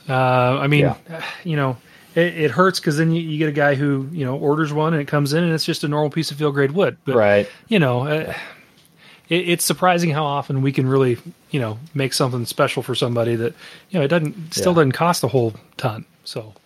Well, I mean, the crazy thing is, like, we're talking about, this is actual wood. This grew on a tree. It's unique. Every one of them is an individual. Yeah. And so we're talking about putting into categories and trying to price these things accordingly. But at the end of the day, every piece is unique, and there's going to be some variance within each one of those categories. So interestingly, the picture that I can see on my survey for the grade 3, like, if I could have that piece of wood, I'd buy that now. That was the first, I just simply went up to the shelf for the Supreme Fields, pulled the first one off the shelf, took that photo, and that's not even close to the nicest one. Wow. Yeah, because what that is to me, that has everything I want. I like dark mineral streaks. I like a little bit of fiddleback. I don't have to have it or not have it, but I like straight line mineral streaks. I really like straight line mineral streaks, especially coming through the wrist. Obviously, that can lend itself to strength where you want it. If it gets a little wavy and has some character down near the buttstock, that's cool too. But I mean, I like what I see in that piece of wood. I can actually see how, behind it's. I can see the concrete floor behind there. Yeah, so that's not a marketing photo. I mean, you legitimately walked up to the rack and picked up a gun. Oh yeah. I'm already flirting around with full coverage engraving and stuff. So, I mean, based on that picture, I'm going to go with grade 3 Turkish walnut and charge myself $400. Yeah. But with that piece of wood, how could I not? Well, and I think it's an easy jump to do that $400 upgrade. Going to some of the more expensive ones, it gets a little tougher. That's going to be tougher for folks. And honestly, I am going to temper your expectations here, because it might be that it's more marble cakey. Some of those grade 3s, it just has a lot of, I don't know if it's luminescence or something. Basically, the way the wood reflects light is completely different than a flat piece of field grade wood. So yeah, this one just has, it's got mineral streaking and a little bit of fiddle in it. But yeah, it can be all sorts of different things in grade 3. It could have angel steps. It could be all sorts of stuff. But typically, a grade 3, when they looked at that blank before it was cut, it didn't look quite like a grade 4 or a grade 5. But sometimes when they cut it, it's better. It might be on the lower end of grade 3. So it's one of those things where you get this. It's this great guessing game. Whoever's grading that wood, he's kind of like a weatherman. I mean, he's right 50% of the time. But so we're hopefully hedging our bets to the side where we're giving people nice wood as opposed to disappointing them. That's the hope, is that we're always kind of hedging our bets there. So yeah, cool. I'm also a grade 3 guy. If for only $400, that's my upgrade. So yeah. I mean, if you're going to go out and let's say get a custom stock, you're going to spend at least that to make sure you get the kind of wood that you want. So that's pretty standard. That's not like super high or super low or anything. Next up is wood checkering. This is fairly straightforward. You've got laser cut diamond checkering, and then we've got laser stippling, which I'll have you give an explanation there. But these two options are no extra fee, so this will be pretty straightforward for most folks. Yeah. So basically a flat top diamond checkering. So both of these are laser cut. We've transitioned in recent years to doing all of our checkering is laser cut nowadays. For a long time we were hand cut. But it actually feels better in the hand. It's got more grip. And then the laser stippling, it's kind of, if you know about stippling on pistols where people are melting the polymer and creating stippling, it's kind of a similar feel. It's a more modern look. We do it on our SCTP Sterling, which is a competition gun that's built for. It's a ladies' gun, but it's also for young men who have long nets and kind of smaller frames as they're growing. So it's kind of a more modern, unique thing. Has a great feel in the hand. Personally, I'm going to go more classic. I'm a diamond checkering guy. Yep, same here. I'm going with laser cut diamond checkering. All right, now this is one of the last major ones. Yep. This is the grip style, for which we've got 3 options. They are all the same price, so that's nice to know. So this is basically pick your poison, choose whatever one you want, and you're good to go. We've got your standard pistol grip that it sweeps all the way down and comes to kind of a flat pistol grip, like a butt cap. There's no butt cap on there on this one pictured, but most people probably know what that one is. Then you've got your Prince of Wales rounded knob grip, which is it's called a half grip or a semi-pistol grip. It sweeps down, but it's round on the bottom. Really nice look to it. Love that. And then you've got your classic straight English grip. Yep. So this is where you can really divide people too. So just like the single trigger, double trigger thing divides people, this will divide them maybe even more. They might be upset that you would do this trigger with this grip. So, Yeah. So what do you say? What do you do? Yeah. So that's, my safe is filled up right now with pretty much all straight grips in my side-by-sides. Well, I shouldn't say that. I've got a Fox Sterlingworth that's got a pistol grip. I really want a gun with a Prince of Wales round knob grip. I've always loved the way that pistol grip sweeps down and has a round knob on it. I love the way that looks. I really love the straight grip. I shoot it well. A lot of people will tell you that the straight grip is the best grip for double triggers because it allows your hand to move just ever so slightly to access that back trigger. I think there's something to be said about that, but I also think I could shoot double triggers with a Prince of Wales round knob grip. That's honestly is a really hard one for me to choose. I'm trying to picture this gun in my head, 16 gauge, nice piece of wood on it, full coverage engraving. I'm going Prince of Wales or straight grip for sure. It's a coin toss, really. I'm going to make this one a little bit different, and we're going to put a Prince of Wales on it. Okay, good. Yeah, one of the things that I never considered, so I'd never hunted the Northeast, and I hunted a couple years ago, but actually for somebody who's busting a ton of brush and briars and all that stuff, the straight grip where it doesn't catch as much, it also trims some weight. And so that was really never. I didn't even think about that. It wasn't a consideration for me before, but it's one of those things. As a Kansas kid, I never thought about it. I just thought, it allows you to slide your hand back and hit the second trigger. But it also cuts weight. It eliminates the mass. That wrist, depending on what gauge you're going with. If you're going with a 28 gauge, it gets really tiny. Little wrist on it is just, it kind of makes it a more petite gun. The thing is, because I'm a single trigger guy, I'm still going with a pistol grip. I might get a little hate, but whatever. All right. Next one, forend style. We've got two choices here. Again, like the grip, there is no added cost for either or. This one, I kind of feel like, because I'm sort of a sucker for tradition, that my choice is almost made for me at this point. I guess I did choose a Prince of Wales grip, but I was thinking if I had a straight grip and double triggers, you essentially you've got to have a splinter forend. I am just personally just a much bigger fan of a splinter grip forend as opposed to the beaver tail.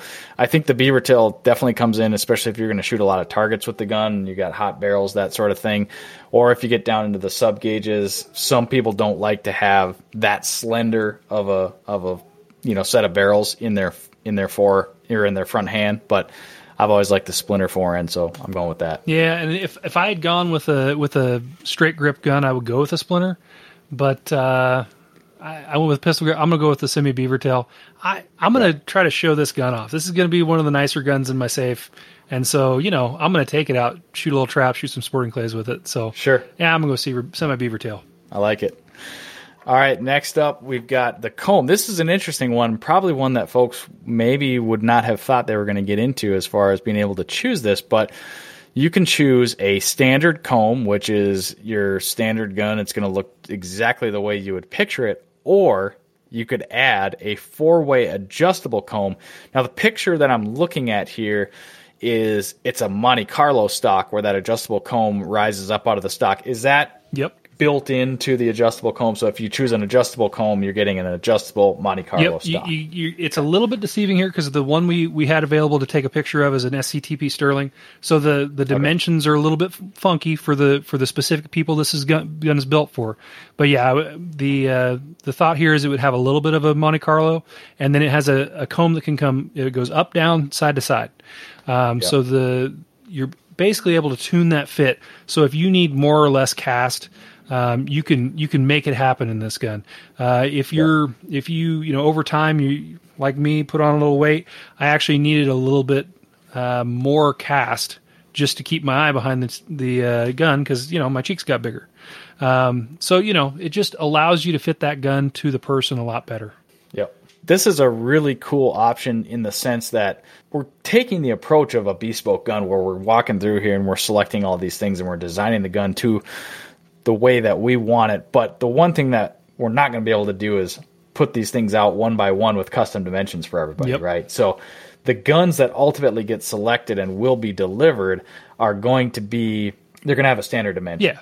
And so in this case, in the very preliminary stages when you're looking at it, if you know that you're a person that you need different dimensions than quote-unquote standard dimensions and you need them significantly, you could go ahead and select the adjustable comb and kind of see where that goes. Who knows what the final gun is going to turn out to look like. But for me personally, I know that I'm going to be able to shoot standard dimensions well enough to my satisfaction, so I'm going to select that. I'm not going to... The adjustable comb is a $150 upcharge. I like the ability to fine-tune, and I actually would be curious about shooting a gun like that someday, but I'm going to select standard. But the options there for folks. Same for me. I like that the options there. I like that it allows people. So even if you're a lefty, you could get one of these guns that is cast off for a right-handed shooter. Get it with an adjustable comb. Slide that comb over a little bit. Maybe put some adjustable butt plate hardware on it, and be able to shoot it as a lefty. So I mean, that is an option there. It's kind of just to gauge how many people might want this on a sporting gun. Because it adds weight, it adds complexity. Anytime you do that for a hunting gun, it may not be ideal, but it might be that people want that adjustability and want to be able to tune it to them. For me, I shoot the standard gun pretty well if I add a little bit of length of pull. So I just need a little extra length of pull, so I'm going to go with the standard comb. Cool. All right, next up is the stock weight reduction, which we talked about this a little bit. Basically, what's going to happen here is the butt stock will be hollowed out around that hole for the through bolt. So you're going to get a little bit of weight reduction in the stock, which will reduce the overall weight of the gun. It's also going to shift the balance forward, which in a field shooting game gun, not necessarily a bad thing. I'm gonna take the hollowed buttstock because I chose a 16 gauge for this, so I'm gonna be on the heavier side from the beginning. I'm not talking about a 28 gauge here, so I'm gonna take the hollowed buttstock and reduce the weight. And the nice thing is that does not come at an added expense. Yeah. So honestly, I'm gonna do the exact same thing. Even with the 20 gauge with 28-inch barrels, I think if I had a 30-inch barrel, I'd probably want a little extra weight back there if I was doing a little bit more target shooting. Sure. If I had a 26-inch barrel, I think I would almost want to really have hollowed out. So that way you're kind of balancing that weight a little better. Mm-hmm. So the smaller the gauge and the shorter the barrel, I'd probably hedge on the side of hollowed out. All right, next up, this one is maybe not something that you would think about for an upland gun all the time, but it's an option that we threw in here that folks could check out. You see it a lot on some of the older Continental guns, and really there's a lot of logic to it. And we're talking about sling studs for attaching a sling to your shotgun. Again, not something that you typically see when people are toting around over and unders and side-by-sides, but for some forms of upland hunting and other kinds of hunting, depending on what you're going to use this gun for, you're going to have the option to choose whether or not you want to add sling studs on this gun. And there's no added expense, so the choice is really yours. I'm going to select no for my gun. Yeah, I'm a no also. I mean, if this were my one shotgun where I was going to do a little bit of waterfowling with it and do a turkey hunt with it and kind of doing everything, I would definitely add them. But I'm a gun for a purpose kind of guy. So right there with you. All right, we're nearing the end here on the side-by-side design. Next up is the butt pad or plate. So we got 4 options here. You can do a thin rubber pad, which is in the picture that I'm looking at, it's a black rubber pad. The other thing you have is a vented rubber pad. I don't have a picture of that, but I can picture it in my mind. Yeah. It's got the holes in the side of the rubber. Think of it being twice as thick. We have photos of it. They'll be in the survey. Twice as thick as a thin rubber pad. It has the kind of triangular holes in the sides. Okay. The other option is a checkered wood butt plate, which is, if you've seen that, it's typically a really nice look, a really nice finish on the end of the gun. That's an added $80. And then the last one is the engraved skeletonized pad. It says pad, but it's a plate. Skeletonized, meaning the wood is going to be kind of outlined with metal, but you'll still see some wood through it. Yeah, so you'd have a centered medallion in it in the very middle of the back, and then the top and bottom are engraved. It has a skeletonized frame that goes around 2 pieces of checkered wood. So I mean it's one of those things where when we do a custom gun, we do a lot of customs where, like all these options we've been talking about, we do some custom shotguns every year for customers. They might order that pad. They know they're going to put a kick ease on it or whatever. But you could hang that up on your bulletin board at work and be able to look at a piece of your shotgun. You can't hang your gun behind you like I can here in my home office, but you can at least have a little bit of something to look at and think about fall. Yeah, I like the options there. The skeletonized plate on the end of it is an extra $125. So you got some cost there with the checkered wood and the engraved skeletonized pad. There was some talk at one point about a red rubber pad. Is that in or out, Zach? I think at this point it's out. We've been talking with them. We've been trying. I'm a huge fan of the kind of classic. Yeah, I saw it on your gun there. I've got it on my Sporting Clays gun. This is more of a. This isn't quite the red that I'm after, but kind of the classic. Saravelli, I think, is one that makes one now that has an ultralight pad. That would be an amazing look. At the moment, we can't make it happen, but I hope going forward there might be an option somewhere down the line to do that. But this is kind of a tough one for me because the way I'm thinking about it is I really like the look of the red recoil pad as well. So, and that's not an option, but that's pretty easy to fix. If I were to get the thin rubber pad for no added cost, I could always throw a red one on there if I wanted to.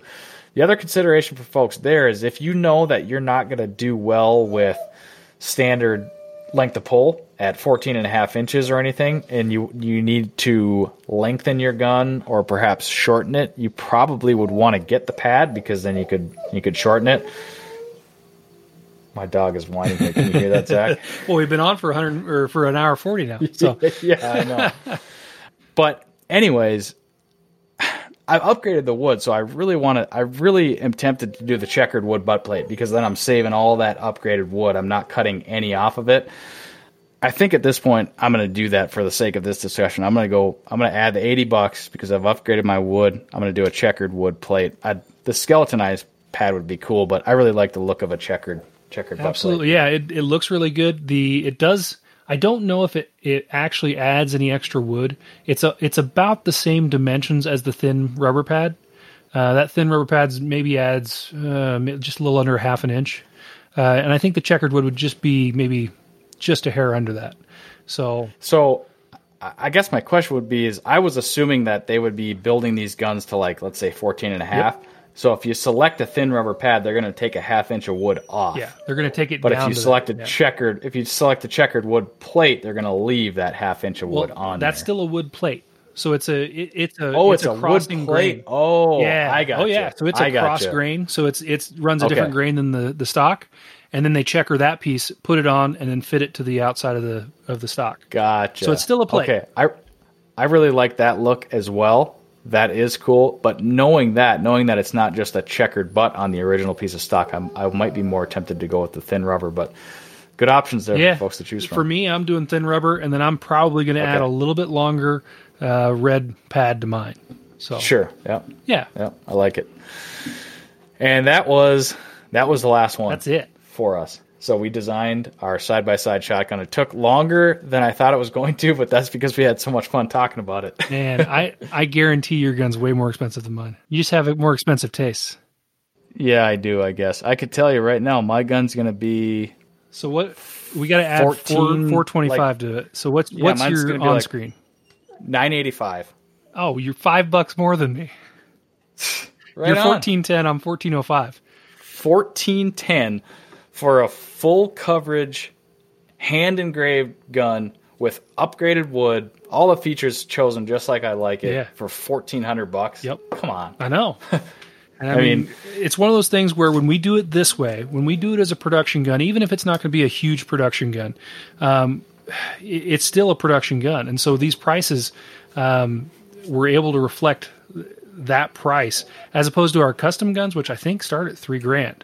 You don't get the options of doing lesser wood. I mean, when you're doing a custom through us, it's going to be grade 5 wood. Sure. So, I mean, it's incredible what we're going to be able to do with this. I don't know how you could find, bang for the buck, all the features you're getting. I don't know how you could really beat that. So, I don't know.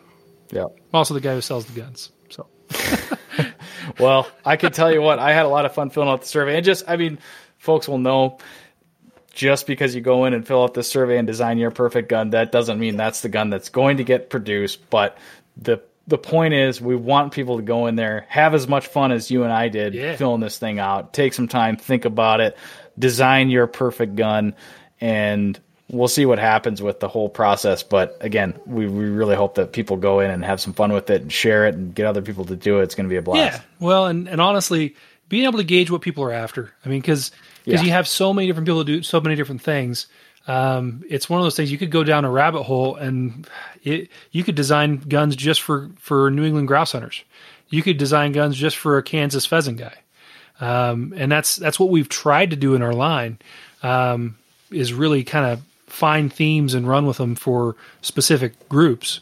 But this will really let us kind of at least get the opinions of this community, which I really think it is. It's been growing, and it's awesome to kind of be a part of it and kind of help it grow and do what we can. So, all right, let me ask you this, Zach, because that did take quite a bit longer than I was anticipating, but again, it was a blast. We went into deep detail on most of that stuff.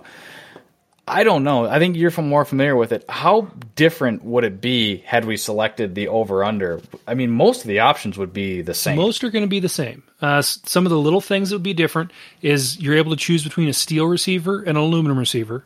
So like on our Upland Ultralight, the gun that was my over-under that I used for years. It trims quite a bit of weight going to an aluminum receiver. With that, you're only able to choose extractors. If you choose the steel receiver, you can get ejectors. So you can do the magnetic ejectors, you can do magnetic extractors. That's the biggest difference. I don't think you're going to find much that would be different than that. Really, the difference in the receiver types and then the ejectors, being able to have ejectors. We don't have an ejector side by side yet. So okay, I guess for the sake of this, why don't I just run through this real quick, just to make sure we didn't miss anything. So we're selecting our gauge. We did that one. Barrel length, same barrel options. Receiver material, steel versus aluminum. You talked about that. You've got your weight reduction in one. Shell removal, standard extractor or magnetic extractor. There would be an ejector in there had you selected a steel receiver, correct? Yep. Okay. So there's that. Then we've got barrel midribs. That's a little bit different. Yeah.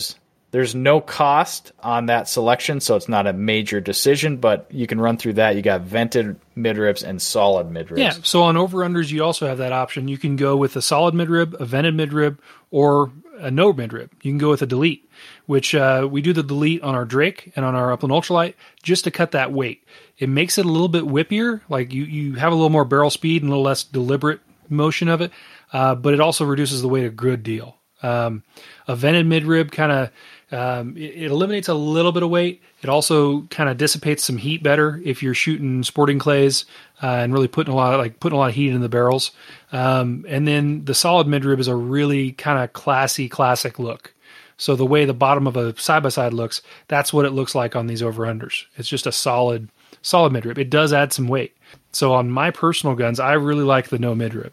I like that less weight. The Upland Ultralight's kind of where I came from in the over-under side, and I love it. So okay, finishes are roughly the same. Looks like you got a Cerakote black option if you have an aluminum receiver on the over-under, so you have a little bit of option selecting there. Engraving patterns, again, we can't show people those listening to this podcast anyway, so some will probably be the same. Will there be any different ones? Yeah, they'll be just slightly different. There won't be a huge difference between them. Most of the patterns are going to go across. And so sometimes you'll see that it'll be a picture, even if you're in the side-by-sides, you'll see a picture of an over-under just because we're kind of limited on what we had on hand. But yeah, so most of those will be the same. We talked about that at length. Barrel color, we talked about that. Those are the same. Top rib, we talked about that. Front bead, chokes, interchangeable, extended chokes, which are going to be probably more popular on the over-under side of things. The wood grade, checkering, grip style, foreign style. Oh, foreign style is going to be a little different on your over-under, which most people can kind of picture that a little bit. We've got the Upland style, which in my opinion, that one looks really nice. Then you got a full size and then a stylized. So a couple of different options there on the forend. Same comb options, stock weight reduction, sling studs, butt pad, butt plate, and that is that. Yep. So I'd say we covered it all, Zach. I think so. But, it's one of those things where we have so many different options. When you look at our catalog, the list of models is staggering. So this is kind of a way to incorporate all those different features into a user selectable thing. It just, I don't know. It made a lot of sense to me that this would be a really cool thing to have the community do. Yep. Right there with you. I'm excited to see this whole project play out. I'm really excited for people to get their hands on it, go and start taking the surveys, and like I said, share kind of their dream guns, what they have designed, and it's going to be a lot of fun. Do you know if this survey is going to be on the Project Upland website? Yeah, it should be. Okay. Yep. All right. Yep, it should be there, and we'll share it on our Facebook page. I think it'll be all sorts of different places for people to run into it. But yeah. Yeah, once we get this thing up and built and ready and finally tuned, which will be very near or at the same time that we release this podcast, you will not have any troubles finding this gun design survey. So head over to projectupland.com, fill it out, and design your dream Upland Bird gun today. Zach, with that said, man, we talked at length. I look forward to working with you through the rest of this project. This is going to be a ton of fun, and I'm already excited to perhaps see the final iteration of it next year at Pheasant Fest. Oh man, if all goes well, it's going to be cool. No matter what the community chooses, I think it's going to be a cool gun. So I can't wait to see what comes to the top as far as options. I'm hoping that my gun wins over your gun. I'm hoping that my gun wins over yours. Well, time will tell. Cool. Well, all right, buddy. Well, thank you so much for taking the time to join us here. Where can folks learn more about CZ Shotguns and maybe check into what you're up to? Yeah, find us at cz-usa.com. We've got a whole different set of social media channels for the field sports stuff. So CZ USA Field Sports. So Instagram, Facebook, all that. It's more hunting focused stuff. We're such a big company. We have rifles, pistols, shotguns, suppressors. I mean, we're a full line manufacturer. So we kind of have two different crowds. But yeah, find us at CZ USA Field Sports. Right on, man. Well, thanks again for taking the time to join us. You and I will keep in touch. Good luck with that pup, man, and we'll talk to you soon. I can't wait. Hopefully your puppy is not as cute as my puppy. All right, buddy. Cool. Take care. Thanks. Have a good one. See ya. All right, that does it for this episode of the Project Upland Podcast. Thank you for listening, everybody. A quick reminder that the podcast is brought to you by Onyx Hunt, Eukanuba Premium Performance Dog Food, CZ USA, and Dakota 283 Kennels. Don't forget to leave us a rating, leave us a review, subscribe to the podcast, and share the podcast for your chance to win the Project Upland Podcast giveaway. And head over to projectupland.com for more of the upland birds, dogs, guns, and gear that you love. Until we see you back here for the next episode of the Project Upland Podcast.